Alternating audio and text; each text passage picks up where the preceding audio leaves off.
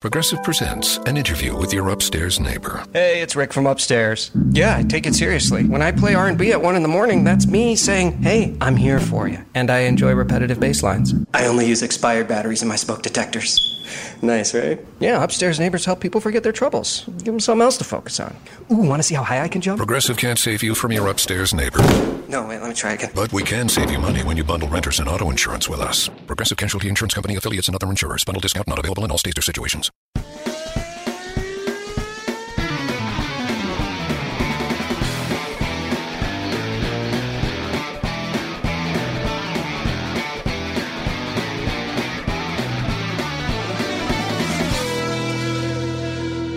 Hello and welcome to this week's episode of the Inside Line Formula One podcast. Guys, we're back and Kunal, we've had 8 days of testing. What do you have for us? Well, McLaren is fast, Ferrari is fast, Toro Rosso is fast, and Mercedes are rumored to be running 2 different specifications of cars in 2019. That, I think, is the big story of the preseason tests from the season. Yeah, I think that's what you get when there is unlimited spending allowed in Formula One. And it actually feels like an arms race to me about, constantly outspending each other for those fractions of seconds, as they call it. And it's time Liberty Media, you guys need to put your budget cap talks in action. And I know that, this has been a long time coming and it has to be a phased implementation, but the earlier we start, the better it is. I know, at one end we have Williams and they only just managed to build a car in time for testing. And here Mercedes may have built 2. Well, and in other notes from testing, it was really a case of whose rake is the biggest. And I think Williams definitely had the biggest rake. And clearly it was an attempt from them to claw back on all the lost mileage. Yeah, and in my notes from testing, something I have scribbled is understanding the C-labeled Pirelli tire compounds. Do you think it's more difficult this season? Yes, that too. And honestly, I've just left my mental calibration regarding the C-labeled Pirelli tires to each racing weekend. I cannot be deciphering it during preseason testing. I feel you. So guys, in this week's episode of the Inside Line Formula One podcast, we're going to talk about Mercedes' 2-spec approach for 2019. We also talk about Formula One's attempts to standardize the sport and why it's a catch for all concerned.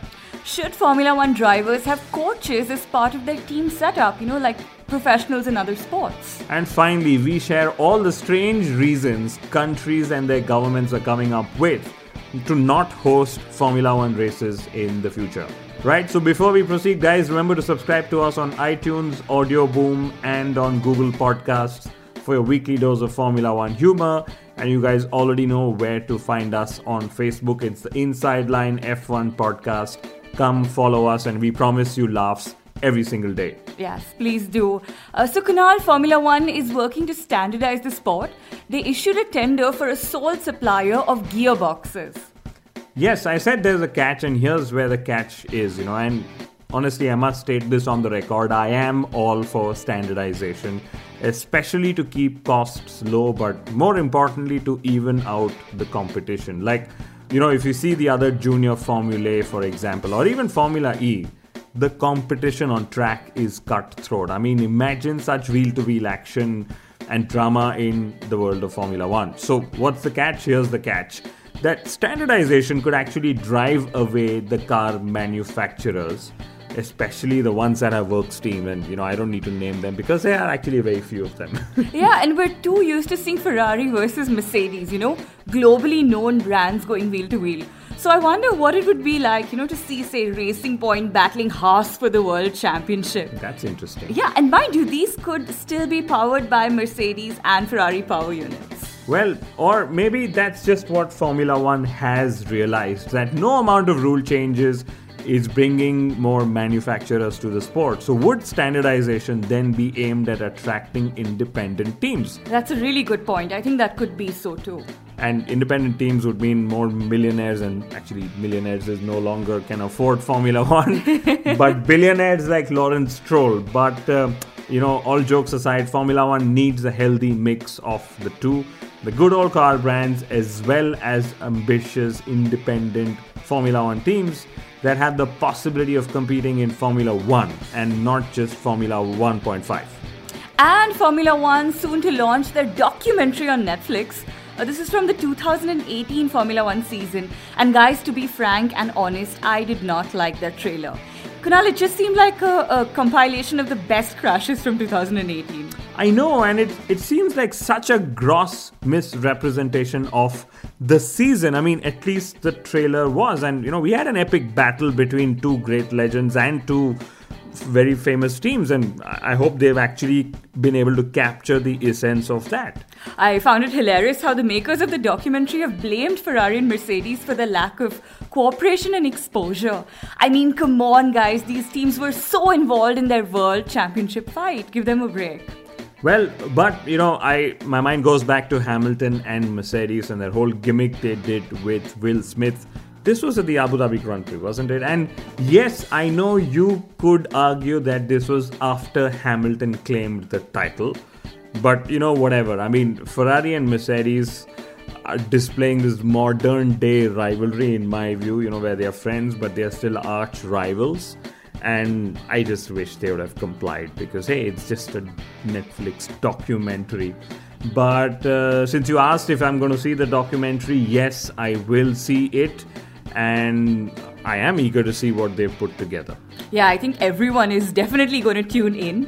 Kunal, despite knowing who won last season. So IndyCar said that they're going to be using the AFP or the Advanced Frontal Protection from this season. And the AFP is actually not deemed to be as effective as the halo that we have on our Formula One cars. And IndyCar will also return to the LED panels on the cars. They actually attempted to use this for a few races last season and then discontinued it. Guys, these lights indicate whether a driver is using the power boost, the time taken in a pit stop, and several other key factors that will improve the visual viewing experience of IndyCar races. And since the IndyCar racing cars are nearly like 14 seconds slower than Formula One cars, I understand that it would be easy to read these LED panels on the cars, even at high speed, because, well, it's not Formula One speed or whatever. Very funny. I'm tempted to laugh, but Kunal, let's at least acknowledge that they're attempting some pretty interesting on-car innovations that aren't only focused on speed. Yes, and what did Formula One cars put last? Ceramic microphones, right? That's what they did. Mm-hmm. But if I remember right, Anthony Hamilton, Lewis Hamilton's father, he had recommended something similar for Formula One to pursue. But, this is Formula One. We don't really pursue something interesting unless other series try it out first. So we have guinea pigs out there and we'll see. Okay, so next up on our list to talk about, it's got to be Fernando Alonso. And he is back in Formula One as McLaren's ambassador. And he almost tested for McLaren in the second pre-season test. And I cannot believe that he actually had the audacity to claim that he carried his gear to the test but decided against testing as it would be unfair to the team's current drivers. But Kunal, that is Fernando Alonso for you.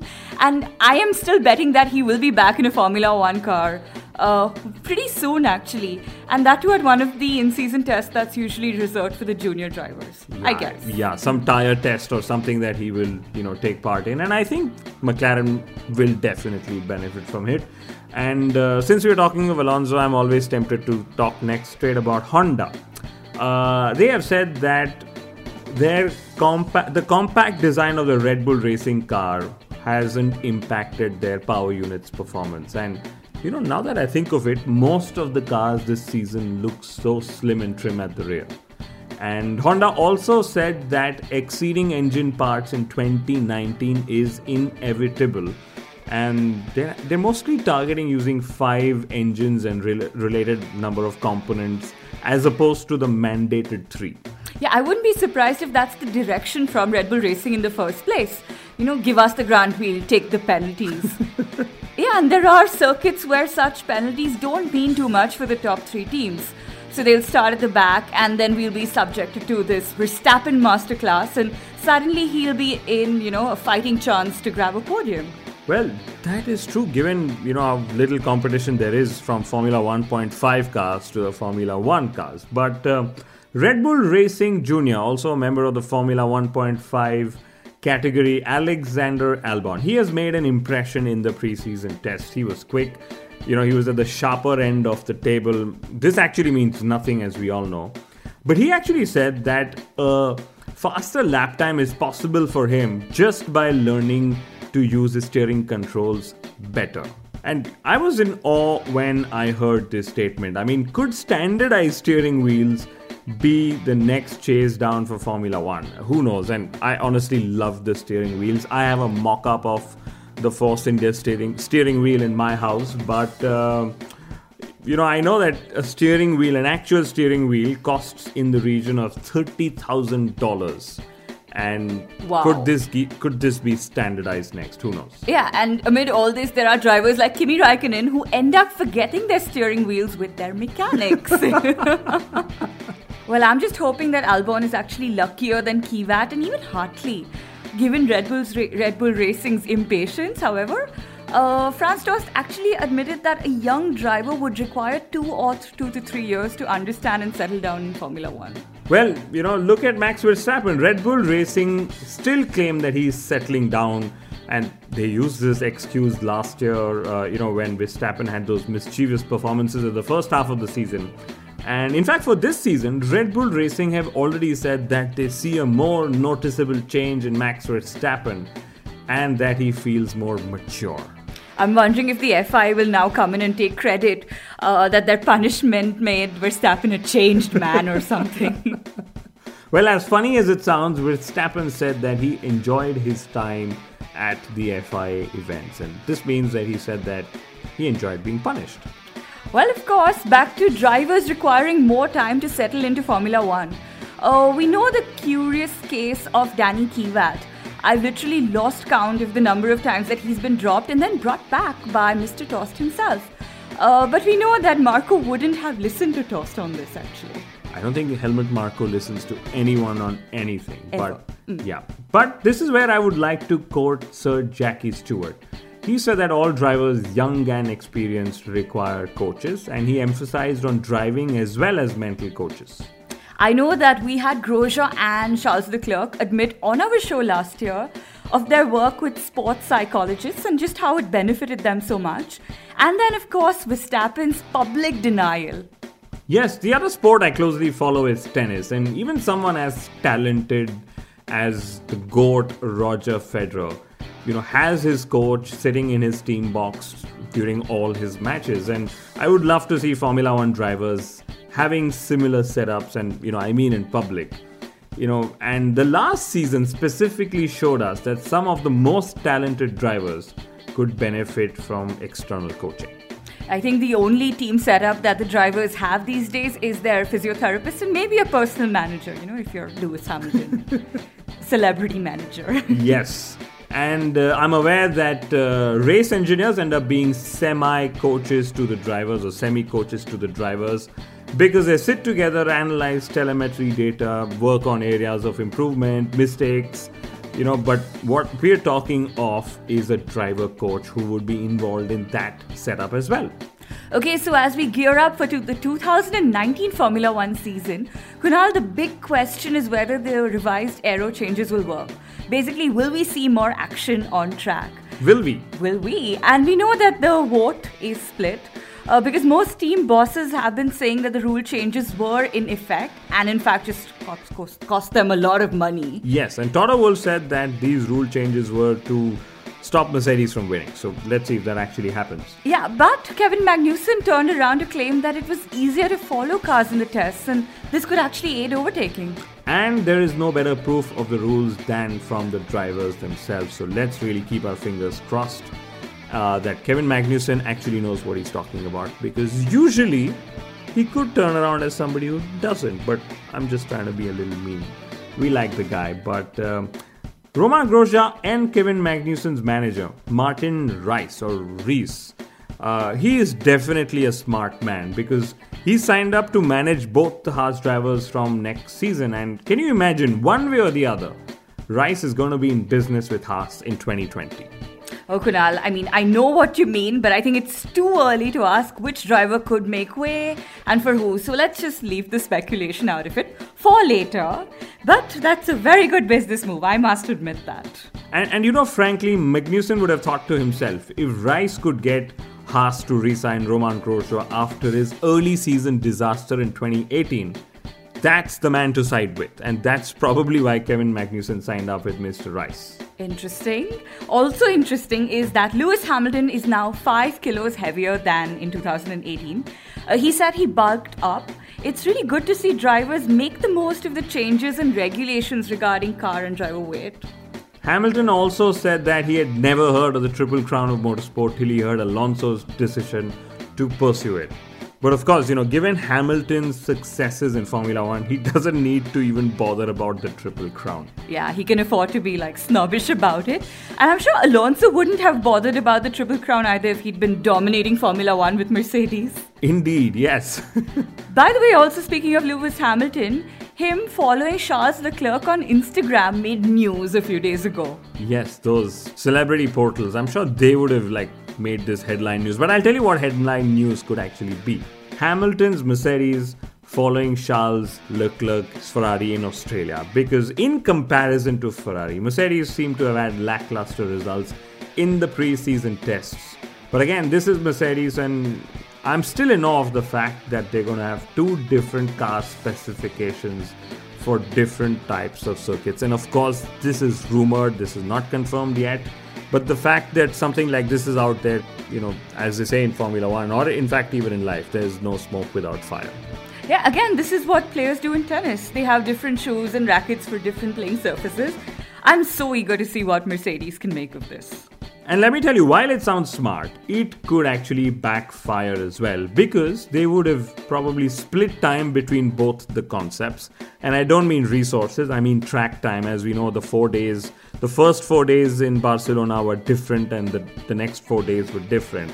But, and I say this because their rivals would have put all their efforts on just one concept. So there is actually no guarantee that this approach is going to work. Like I said, it's a very smart approach.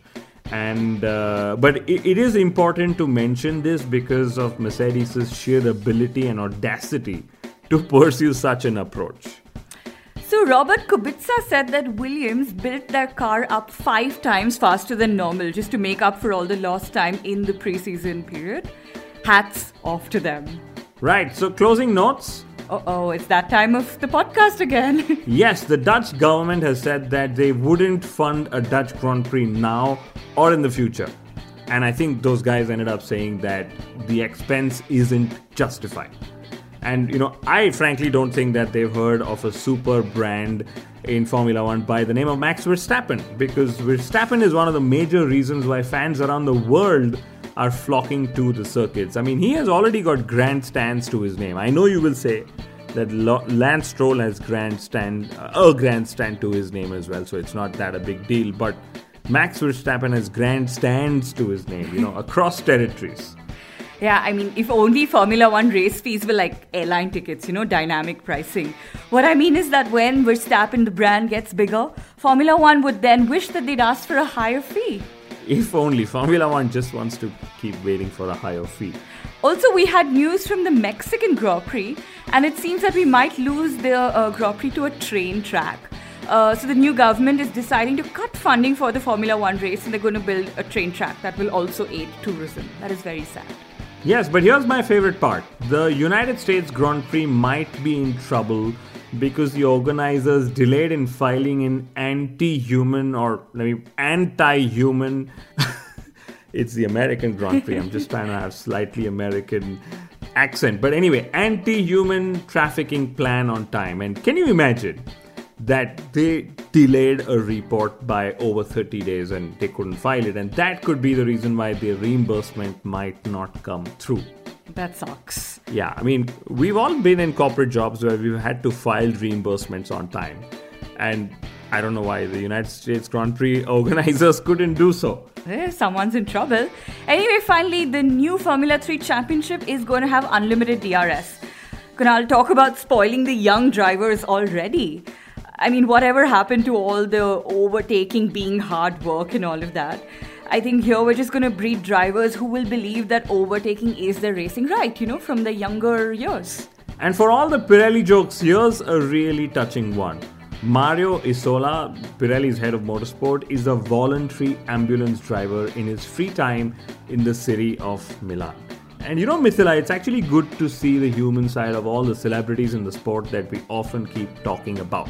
And sometimes talking to, when we have the privilege. Yes, on that note, ladies and gentlemen, thank you so much for tuning in. We were waiting till the preseason tests ended before we, recorded and published this episode. But we will be back mid next week. We're going to have a few days gap, but we will be back mid next week. Thank you so much, and we will see you then. Adios.